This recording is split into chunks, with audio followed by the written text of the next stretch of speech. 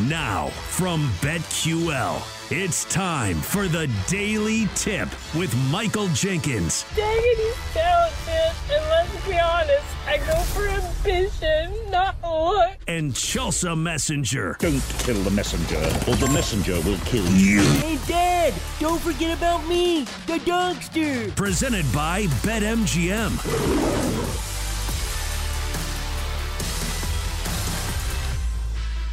And we are off on the Daily Tip from BetQL, presented by BetMGM. It is a Thursday, so if you're looking forward to the weekend, we are getting closer and closer. Thanks for being with us. Coming up on the show, we will tell you what you missed last night in both the NBA and the college hardwood. After that, I can't wait for this segment.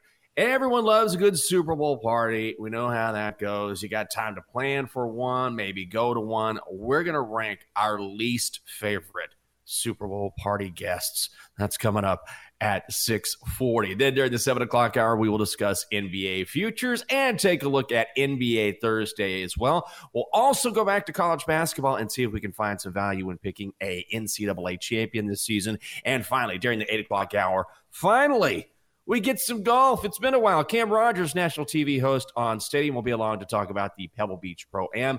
Then it's more football with Alex Gold from Sports Radio 610 in Kansas City, talking Chiefs and 49ers before we bring in our best bets at 8:40. What's happening, Chelsea? Good morning. I feel like I'm somewhat on the mend, but I'm still like kind of coughing up gross stuff. So that's going to be fun to navigate during the show when it feels like you need one of those old-timey spittoons. Like, they don't have those anymore, do they? Like, people who dip, do they have spittoons? Or do people just always use the abandoned, like, Coke bottle? Well, I think the abandoned Coke bottle should go the way of the dodo. I would absolutely bring back an old-fashioned spittoon. You know, old, and then you can practice too, right? At different distances. Maybe you start off 6 inches away, then you get really good at it, and you're like, Jinx, watch this, I haven't been feeling well. Then it goes 3 feet, and you hear a ting. That'd be awesome. That's old school right there. I don't know if it'd make a ting noise. I'm not spitting metal. I hope not. But I do think this is a struggle of probably people who chew tobacco. Like, doesn't that suck that you always have to have something with you? Because this is what I remember of like high school boys. Every time you got into somebody's truck and they would make a turn, all of these Coke bottles with like abandoned like spit would just be like going across the floorboard. You're like, wow, this guy's so cool. Guess I'll probably try to date him, right? No, but that's what it was like, you know, growing up in Tennessee. Did people dip in Texas? Oh, yes, absolutely. I know a lot of, I'm from the country. You wouldn't guess that about me, but I know plenty of country boys, guys who dipped, whether it's Skull, whether they just went into the pouch, whether it was Copenhagen. I knew guys who had, you know, the ring in the back of their Wranglers because they always had a can of dip back there. So I knew a ton of guys that dipped back in the day. I don't think it's nearly as popular now, but then again, I haven't been back to Texas in a while. Yeah, because I think it's not very good for you. If I have done like a little bit of research, I'm pretty sure it causes some kind of cancer. But here's the new thing. Have you heard of the Zyn pouches? ZYN? No. What is that? I don't know. My husband does it. I haven't looked into it. So I haven't like lectured him about it just yet because he's given up a lot, you know, to be a dad, and he doesn't really drink anymore. So I kind of let him have that, but I probably need to do some research. This is what the boys are doing on the golf course these days. So hopefully it's not as bad as dipping. Well, now I have some research to do. After the show, I'm going to look into dipping and find out what the latest trends are. Chelsea, tell us about your best bet last night. Yeah, it's always fun when you lose a bet by a total of 1 point. Had Rhode Island -3, they won by 2. So not sure what I'm supposed to say there. Like, it went according to plan. Rhode Island was up big at halftime, and I thought, okay, easy winner. No, they only won by 2. So that sucked, but it's an L. It happens. Whatever. I felt bad for you this morning. I was like, you got to be kidding me, by a point. Well, at least you were close. You can say that, right? That's a tough loss. I went 2-1 on the evening, had Red Wings in the money line hosting the Sens. Sens win in overtime 3-2. That was a loss, but got a couple of other wins elsewhere. Had Kings Predators under 6.5. Kings win 4-2. That's a dub. Also had Magic Spurs under 228. The Magic won 108-98, 206 points in that one. So another win in the win column. And the Dongster with a 1-1 night. Duquesne laying 12 against Chicago State at home. Duquesne wins 65-60. That's a loss. And then the Dongster also had Bucks Blazers over 237 and a hook. The Blazers win. We will talk about that game. 119-116. So the Dongster for the week leading the way. He is now 5-1. I'm 3-2. And Chelsea, you are 1-3, but still plenty of time left to get back on the right side. It is a daily tip from BetQL presented by BetMGM. Let's see what we saw in the NBA last night. And we start in Miami, where the Heat down the Kings 115-106. The Heat were laying 2.5 points. Heat minus 140 on the money line. Total set at 227 and a hook at tip-off. The under hits. Jimmy Butler, 31 points for Miami by shooting 10 of 14 from the field. Josh Richardson goes 6 of 10 from long range. He had 24. Bam Adebayo with the double-double, 16 points and 11 rebounds. Most importantly, the Heat in their 7-game losing streak, their longest since dropping 15 back in the 2007-2008 season. And Kate Constable called this one yesterday. That's gutsy because it's tough to take a team that's been losing game after game.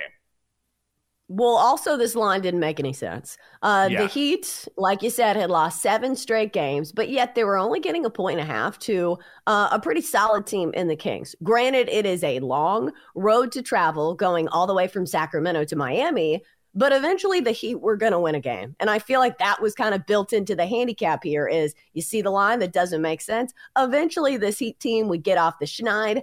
They did so at home.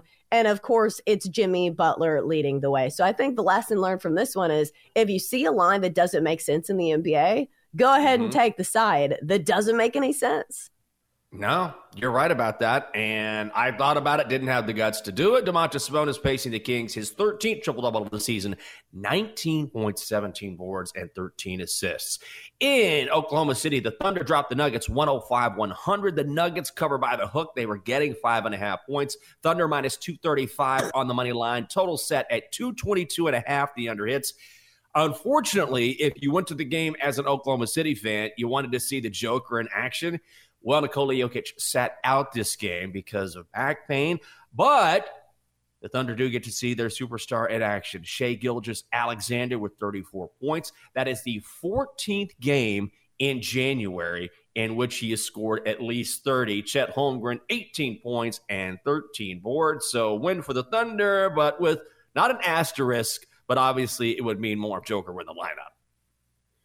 Oh, for sure. I think this is disappointing because you wanted to see Nikola Jokic in this matchup because the Thunder have actually owned the Nuggets in this regular season, and now you have an asterisk beside it because everybody wants to see how this young Thunder team measures up to some of the best teams in the NBA. But right now, the Thunder sitting at a perfect 3-0 in their last 3 games against the Nuggets. Now, some of those Nikola Jokic did play in, but I think that is your factor going forward if you want to trust this young team in the futures market, which obviously you're getting a little bit extra value because it's a team that has not been there, done that. But still, these are big games for a young club. Now, granted, Jokic didn't play, but still getting to face some familiar faces that they will see down the road in the postseason.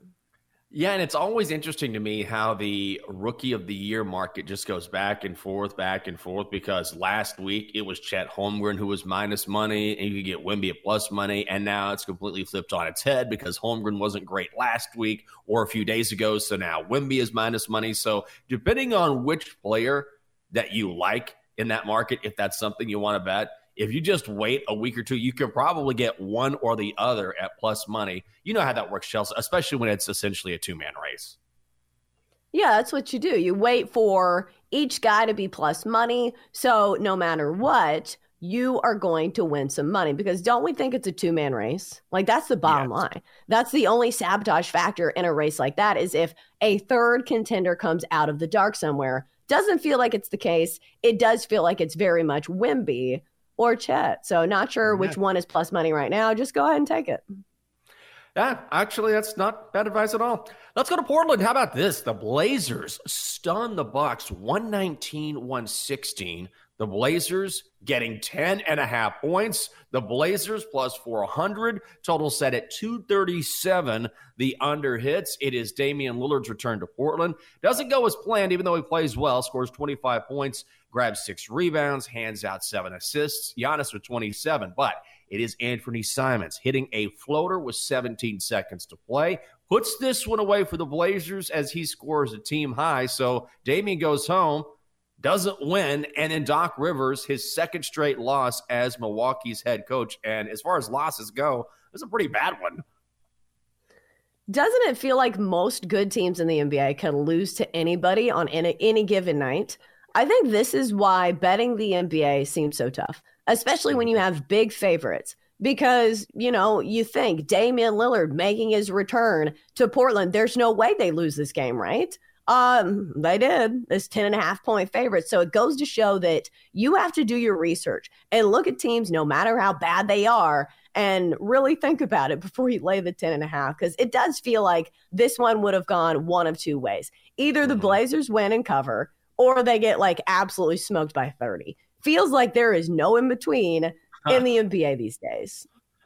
Do you think there's going to be any complete overreactions to Doc Rivers dropping 2 straight now?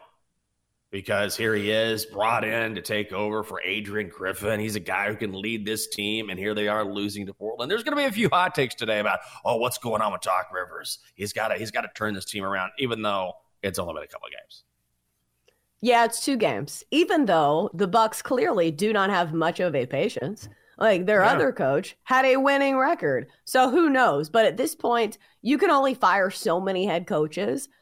So the coaching carousel is going to run it out at some point for the Milwaukee Bucks. So it feels like they need to at least give Doc Rivers a fair shake at being successful in Milwaukee.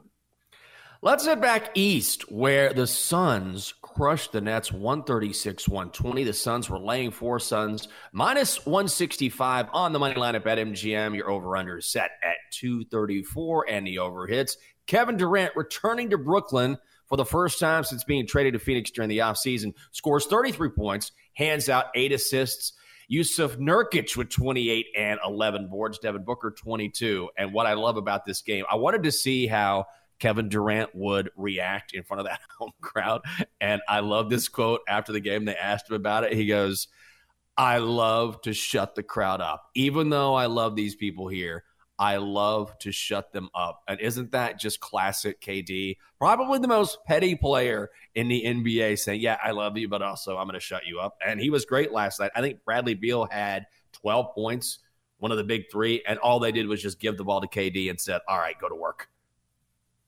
Well, it's not that hard when you're beating up the Nets, who had a brief sign of life. They beat somebody by 40 points. They beat the Jazz by 30 points, but surprise, surprise, guess who's hurt again? Ben Simmons. Does this guy ever play? I was so excited for Ben Simmons because during the first of the year, he came back and he looked really good, but what weird. Ben Simmons not playing anymore. So I don't know what it is with this Nets team. It's been a really tough go of it. This team has not been covering numbers. So I think it's back to fading the Nets once again. I mean, what's going on with Ben Simmons? Matt would know because Maddie's our resident Nets fan. But have you seen a player? I can't think of a player in recent memory who just completely essentially flamed out, right? He had the back issue forever. Now it's a knee injury. And I'm not going to question someone's injury, but I think one thing that has always gone along with Ben Simmons when you assess him as a player is that you wonder, yeah, you might be banged up, but do you really want to play? I don't get the impression that he really wants to play. And that's just pure speculation. Maybe he's just made of glass. I don't get it. I thought this year was going to be different because at the start of the year, he did look good and he did look rejuvenated. And he's playing on a team where there's not that many expectations. Like the Brooklyn Nets are not a team that, everybody's saying, okay, this is an NBA finals contender. And he's not expected to shoot. Like, I think that was the problem, is the spotlight was squarely on him and there was a ton of pressure on him on some of these other teams. Now I thought that this situation would be different. But, if a player kind of shows you who they are when it comes to their injury status, maybe you should believe them. So disappointing. It's also disappointing. You don't have anything against Ben Simmons, but just as a basketball fan, certainly he has a very, very unique skill set that is fun to watch whenever he is on the court. The problem is he's never on the court. So maybe at some point he puts it together, he gets healthy, becomes that player he was coming out of LSU, but we have not seen that in a long, long time. Coming up next, time to move down a level and talk college football, including Purdue getting all they wanted from Northwestern. 6 teams playing last night in the top 25. That is next to the Daily Tip from BetQL, presented by BetMGM.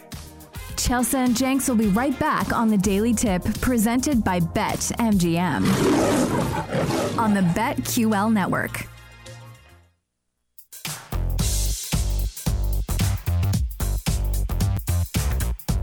Welcome back to the Daily Tip, presented by BetMGM with Michael Jenkins and Chelsea Messenger on the BetQL network.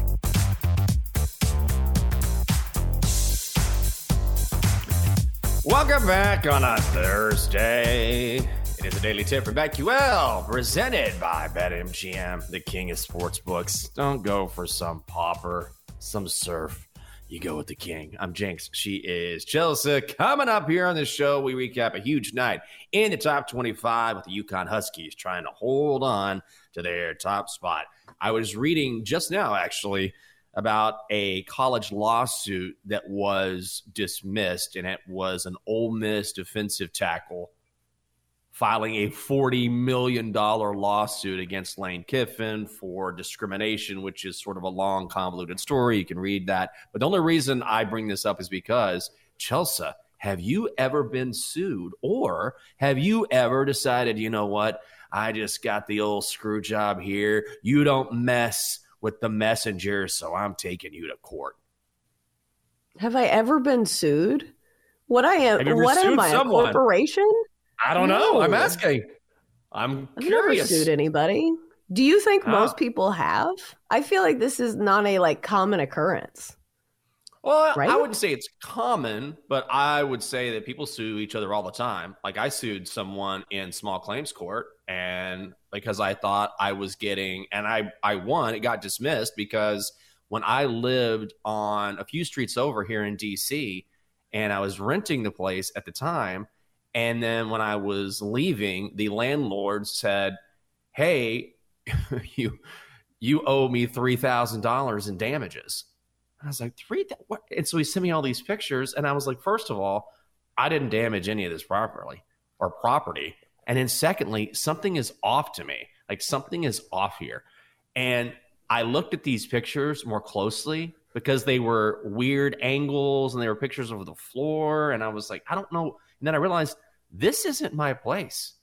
This kind of looks like my property that I rented. It's similar, but it's different. So these are not my floors.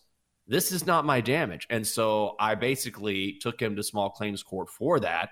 I forget what the actual charge was, because I'm like, I'm not paying you $3,000 when you're clearly trying to fleece me here. And once I filed that in DC court, I immediately got a phone call from him and settled for I'll pay you $300 because of, maybe something in the wall here, that's fair, but I'm not paying you $3,000. And so it was not that I really wanted to sue someone. It's that someone was sort of unlawfully trying to fleece me for money. Yeah, I've never had a situation like that. Do you think it's mostly between rental companies and renters? Because like I said, maybe it's bigger in big cities, but it's definitely, I don't know. I don't have much experience in that area. No, I just thought it was interesting. That's why I threw it out, because it's the only time that's ever happened to me, and the only time it And the only reason why it happened is because, like I said, someone sort of came after me for no reason. So I don't think it's very common, but I do think from time to time it will happen to someone just because of some sort of precarious situation, especially in this city. And what was funny about this whole thing is that when I went to hand off this money, this, $300, his wife she sort of handled the public face of this rental company, where the guy was dealing with her husband was the guy that was laying all these charges out against me. And it was clear when I walked in and she was like, "Oh, Michael, I don't know what's happening here. I don't understand." They were definitely doing the whole good cop, bad cop thing where she was so nice. "I don't understand. I'm sure there's just a misunderstanding," but also let him just like go nuts on me. So I felt like it was a racket. Probably. Like, I bet they probably did this to somebody else. So, like, it's a good thing that you did something, because I guarantee you they would have tried to do it again if you had not, like, pursued legal action. And maybe it didn't stop them. Maybe they continue to do it to other people and they just didn't notice.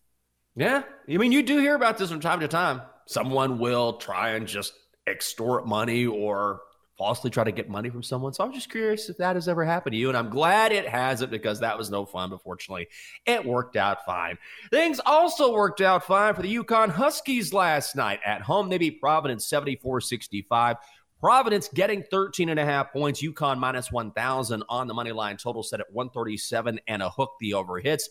Stephon Castle, a season high 20 points for the Huskies. Tristan Newton adds 16 points, 11 boards. This was a really physical game. 48 fouls called in this one.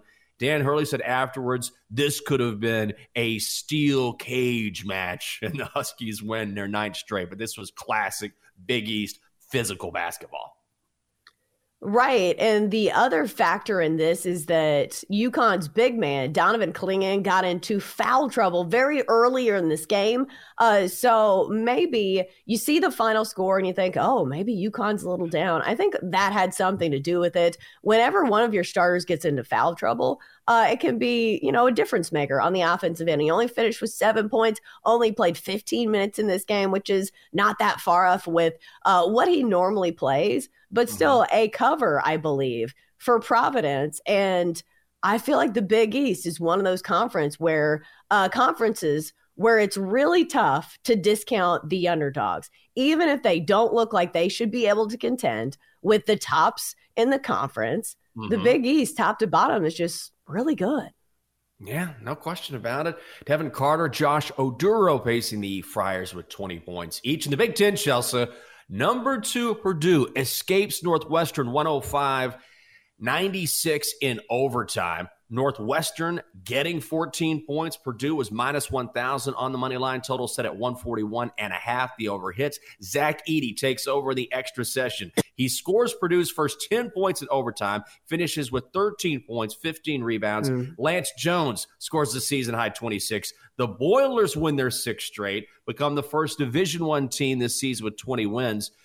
What I thought was fascinating about this one was after the game, and this made headlines pretty much everywhere, is that Wildcats head coach Chris Collins pointed out that Purdue got to the free throw line 46 times.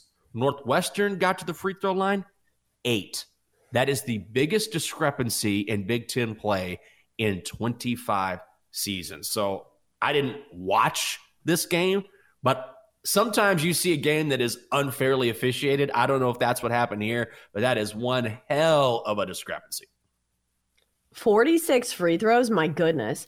Yeah. But let's try to think about this logically. If your best player is a big man and you're constantly pounding the paint, that's where the most fouls are, usually taken or given, I should say. So maybe that has something to do with it. Maybe Northwestern needed to drive to the paint a little bit more. It's hard to say when I didn't watch it, but that's definitely a factor and something to keep your eye on going into March Madness. If this is a Purdue team that's really good at drawing fouls and really good at making their free throw shots. However, I should say they only made 63% of those free throws. But when you get 46, I guess that's all it takes in a game that's decided by less than 10 points. Oh my! How did Northwestern stay in this thing? Seriously, with such a massive difference in going to the line. They did.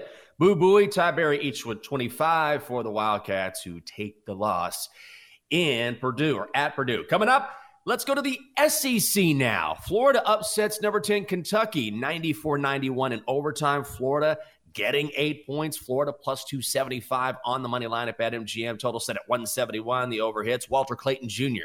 coming alive down the stretch for the Gators. Goes 7 of 13 from long range. Hits a three-pointer with 3 seconds remaining in regulation to force overtime. And then in the extra session, he hits another triple with less than 2 minutes to play as part of his 23 points on the night. And the Gators have won 4 straight. They improved to 3-0 this season in overtime. So whenever you project ahead, when you talk about battle-tested teams or teams that won't be shaken late, Florida, one of those teams. Great win. Right. Anytime you see a blue blood program like Kentucky, it always feels like you're never getting a value on that kind of team. Line was 7.5 here. However, Kentucky's been decent at covering 73 ATS in their last 10 games, but they have suffered some losses. And I'm trying to think what the takeaway here is, because one of those losses to South Carolina, who I think we are starting to give more credit to in the world of the SEC, just because their defense is so good. And now at home to a Florida squad. If you are somebody who is trying to look at Kentucky as a March Madness contender, does this loss concern you? Or do you say this is a good Florida team? This is an SEC matchup, went to overtime. I'm not going to discount the Cats just yet. No, I don't think you should. And also they play without 2 starters in this game, right? So DJ Wagner was out. Justin Edwards was out. So Reed Shepherd gets the start instead for the Cats. He had 24, but it's hard to punish a team. When you're talking about 2 starters, that's obviously significant at any level, especially in college basketball. So, yeah, it'll go down as a loss, but I feel like whenever, the tournament brackets come out, that you would think something like that would be taken into consideration. When do you think is the time of year where you start judging teams? How hot they are heading into March Madness. Do you think it's February? Do you think it's conference tournaments? Or do you think now is the time where teams should be finalizing their rotations? They should be looking good. Or do you think we have another month?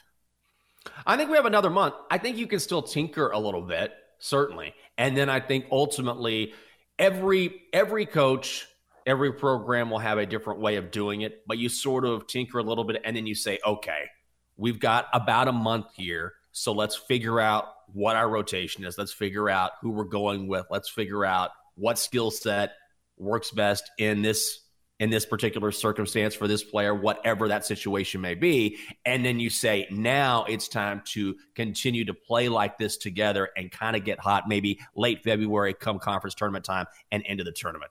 But I've never coached basketball. Go ahead.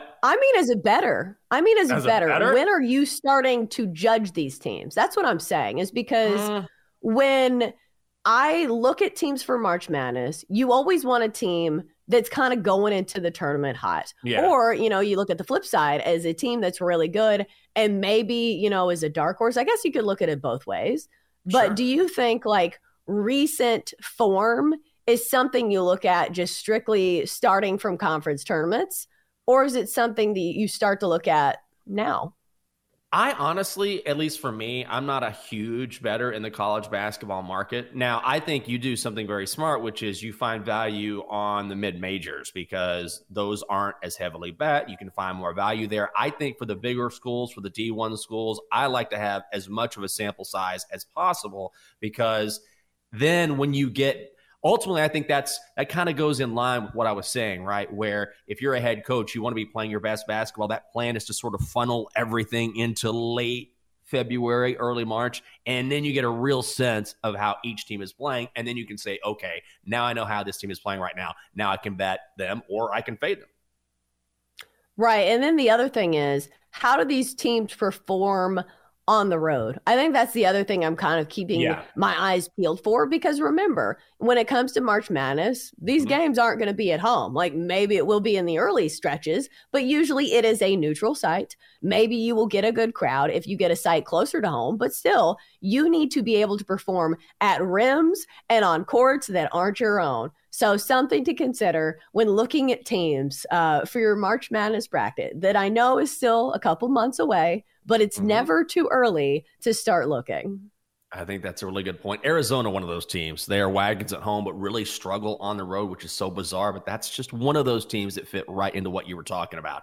Let's stay in the SEC, where number 16 Auburn, which I think is a very interesting team, takes down Vanderbilt 81-54. Auburn laying 18 points. Auburn minus 2,400 on the money line. Total 144 the under hits. Jalen Williams, 21 points. Denver Jones with a season-high 19.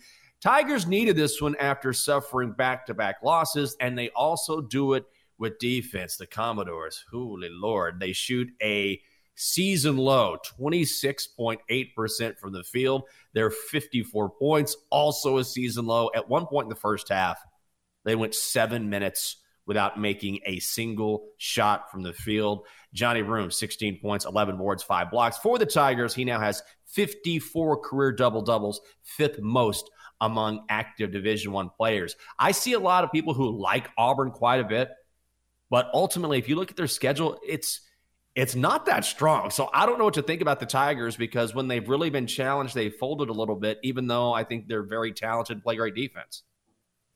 Right. The question for Auburn is, okay, you beat up on bad teams, but how are you faring against the best teams that you're facing? We saw a really tough test for them on the road at Alabama, lost that one. Then they followed up with another road loss against Mississippi State. So I think that is the question. Are they fool's gold? Are all of these numbers that jump off the page, a defense that's ranked third in the nation in efficiency and effective field goal percentage, are these numbers that we can bank on going into March when they are playing the cream of the crop? Because, it just, like you said, the schedule just hasn't been that tough. Their best win right now, I think, is probably Texas A&M. Yeah, you're absolutely right. So we'll see how much they are tested come conference tournament time. We're just talking about that as well. Coming up here on the show, how to be the best version of yourself for the big game. And we're going to talk about our least favorite guests at every year's Super Bowl party. It's going to be some fun. It is next on the Daily Tip from BetQL, presented by BetMGM. Stay right there. Chelsea and Jenks will be right back on the Daily Tip, presented by BetMGM on the BetQL network.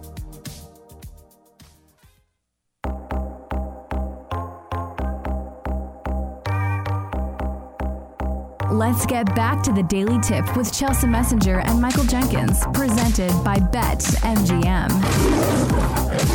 on the BetQL network.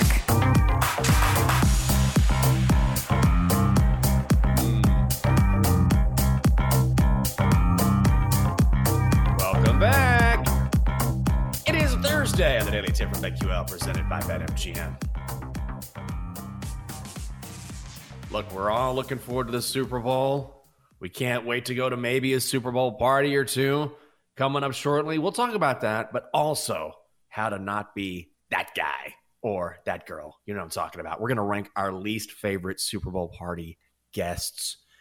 Chelsea, did you see yesterday where Jerry Jones was asked about Bill Belichick at the Senior Bowl, I believe? And of course... Of course, Jerry doesn't deflect at all. He says, I know him personally and I like him. There's no doubt in my mind we could work together. None. Imagine if you're Mike McCarthy and you hear Jerry Jones talking about how, oh, yeah, we could definitely work together. I love Bill Belichick. Oh, I can't wait.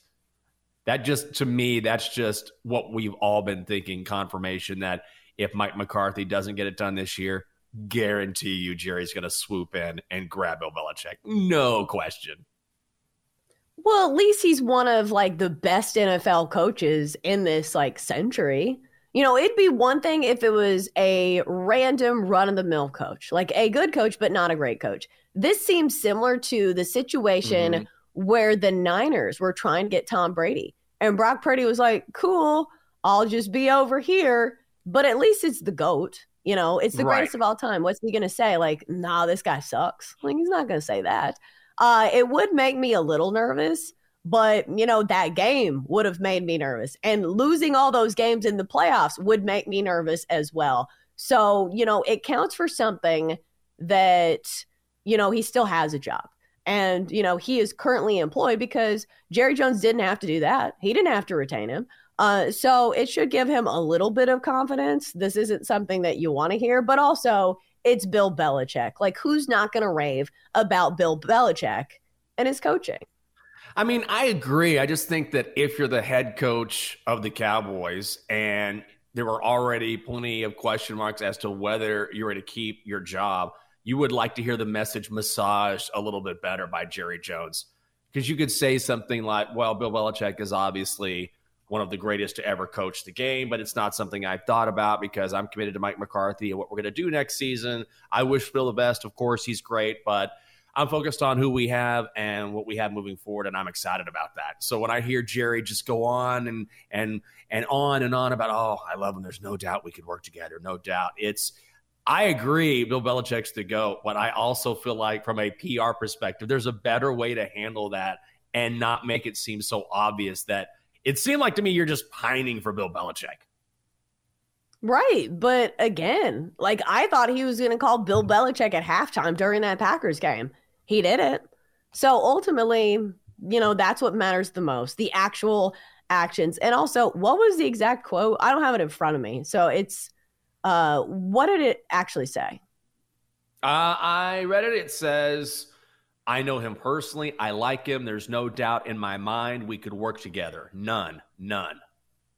So, I just think that, of course, that to me, it just feeds into the idea if everyone thinks you're going to hire him after the season and you're going to work together and you say, oh, of course we can work together. There's no doubt in my mind. There's no doubt in my mind. So, I get the idea that you want to compliment Bill Belichick. How could you not? But at the same time, when you steer right into what people think are going to happen, I just think it would be easier on his current head coach if he found a better way to present that. That's all. Well, it's similar to if you're in a relationship and it's shaky, everything is going to kind of have that tint to it. And you're not going to feel secure. But he hasn't divorced the guy yet. So I don't know. I think a lot of it, again, I think actions speak louder than words. And honestly, I'm shocked that he hasn't fired Mike McCarthy just yet. Yeah. Maybe I think he is trying not to close off the door, in case further down the line that he hires him, because I don't think anybody thinks that Mike McCarthy is going to be there forever. Like, that's just not how coaching is. Like, unless you're one of the best coaches of all time. And look at Bill Belichick. He wasn't in New England forever. And look at all of the ranting and raving that they did about Mike Vrabel. Like, wasn't that the scuttlebutt is, they said all these great things about Mike Vrabel, but also he was a player there. So obviously they're going to say that. And in the end, did they hire Mike Vrabel? No, they didn't. Yeah, no, you never know. It's always sort of fun to parse words, but Jerry in particular, no owner in the NFL is more outspoken than Jerry Jones. This just does not happen generally with any other franchise. It's always Jerry because Jerry loves the spotlight, loves talking to the media. Well, maybe you could talk about Jerry Jones or whatever you want to if you go to a Super Bowl party, Chelsea. But you know how it is. There are always Super Bowl party guests that just don't really belong, or they show up and they say things like, oh, I'm just here for the commercials. I'm just here for the halftime. I'm just here for Usher, or I'm just here to see Taylor Swift. Like, they have no interest in the game whatsoever. And I feel like if you go to a Super Bowl party, you got to be at least somewhat interested in the game, maybe at least a little bit. So I'm sure you've been to a Super Bowl party or three during your lifetime. What are the worst guests at Super Bowl parties? Who's the person that you don't want to be? Okay, so here are my power rankings for people you don't want to talk to at a Super Bowl party. Number 1, the NFL is rigged guy who won't stop talking about all this conspiracy theories and say, oh, you're in sports betting? You know it's all rigged, right? I'm like, well, then you should bet on it. If it's so rigged, bet your mortgage on whoever you think is supposed to win, and you won't have to be stuck at the Super Bowl party talking to me if it is rigged. Number 2 on the list, we're going to go to parlay guy. Oh, I need this for my parlay. I don't care. Your parlay's probably going to lose. Parlays are really hard to hit, so don't tell me, oh, I've already hit 3 of my 12 legs of my parlay. Well, you still got a ways to go there, buddy. And then number 3, the person who eats all of the food. Like, every time you look over, you're like, oh my God, wasn't there buffalo dip at this party at one point? No, there's not anymore because this guy has just been in the corner just cramming it in his gullet. So those are the worst types of people for me. Oh, man, I'm trying to think of my power rankings. The worst for me is the person that just won't stop talking. I don't need quiet during the game, but I've sat next to people and they're just like constantly giving you a diarrhea of the mouth commentary as to what's going on. Like, why don't they run this play? You got to run the ball here. You got to run the ball. I don't understand why they're not running the ball. Oh, the couch coach? Come on. Yeah, and it's just that's like, the right. worst. And I've been guilty of being like, how do you not pass it there? Sure. But I'm talking about someone who is just constantly coaching the game from the couch, just again and again and again. It's like, hey, man, you gotta let me breathe a little bit. Sure. Number 2, the person with the terrible takes. That might be the worst person because every now and then you run into someone, and I don't mind having even just a spirited debate or just a discussion. But the last thing I ever want to do is engage with someone who has like awful takes, who clearly either doesn't know the game. It's not even not knowing the game. It's just not seeing the game clearly. I swear to God, I've heard twice in the past 2 weeks that Patrick Mahomes is a mid-level quarterback. And I'm like, I'm not a Chiefs guy. I picked against the Chiefs over the past couple weeks. But anyone who says something that dumb to me, you're not even worth a discussion. Like, no one believes that has any knowledge whatsoever about the game of football. So those things drive me crazy. And then also, I also think the random squares person. Do you know what I'm talking about? Super Bowl squares. Mm-hmm. I signed up for a Super Bowl square back in December when I was with the lovely Catherine in South Carolina. Oh, man, if this first quarter ends 10-3, I win $50. I got 0-3 on my squares, man. 4 more minutes and I win $50. It's like, okay, awesome. Good for you. I'm really excited, but I don't want to hear about this for the next 40 minutes. So those are probably, off the top of my head, my top 3 power rankings there. I feel like we do need to specify because we are a betting show. So like it's natural that people would want to talk with us about their bets. Like mentioning it is fine, but like the over incessantly, like talking about it, like that's the problem. Because it's fine if somebody comes up to me and they're like, hey, I have, Patrick Mahomes over his rushing prop. Let's hope he doesn't take a knee at the end of the game and ruin it for all of us. So how do you balance that? Because we just both reference that we don't love people talking about, their bets, their parlays, but also we work in betting. So like, wouldn't it be a natural conversation starter as opposed to, here are all the Taylor Swift references, which I am not going to get. Well, I'm fine with talking about it. I just think that you can talk about it and not have it be a conversation that you have for 4 quarters. Because when people bet on the Super Bowl, some people bet a ton of things. So if you're talking with someone, you're like, yeah, I need this to hit. I need this to hit. What about you? And you're just discussing betting. That's fine. But some people will place, especially for such a big game, no one is going to bet on the Super Bowl more than bettors will when this event takes place, right? It's the biggest sporting event in the world that people bet on. There's going to be a ton of money coming in. So you could have someone potentially who might have 20 bets, which is fine. But I don't want to go through each of your bets for 4 quarters. So I think you can talk about it without saying, hey, here's a running tab of how I'm doing and what sort of bankroll I have and whether I'm going to make money and whether or not I'm going to lose money and why I place this bet and how the odds are looking and should I live bet. Then it's like, oh, my God, man, I'm just trying to watch a game here. Okay, so what about the flip side? What about people who are not heavily invested in the game? Because you have all different types of people when it comes to Super Bowl parties. Jenks, how are you going to handle the Taylor Swift fans?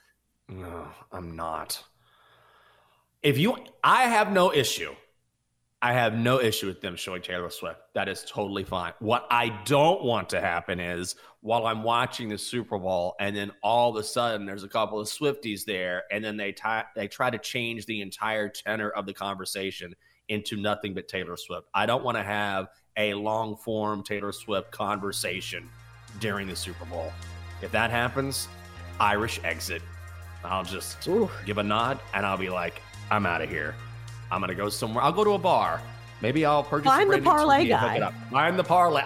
I'll find the squares guy. Where's that guy that won't stop talking? I'll go talk to him again. Oh, that's the one thing I couldn't handle. Coming up next on the show, the latest futures in the NBA and if the Clippers are worth our money now. That is next on the Daily Tips right there. For more, listen to the Daily Tip presented by BetMGM. Weekday mornings from 6 to 9 Eastern on the BetQL network, the Odyssey app, or wherever you get your podcasts.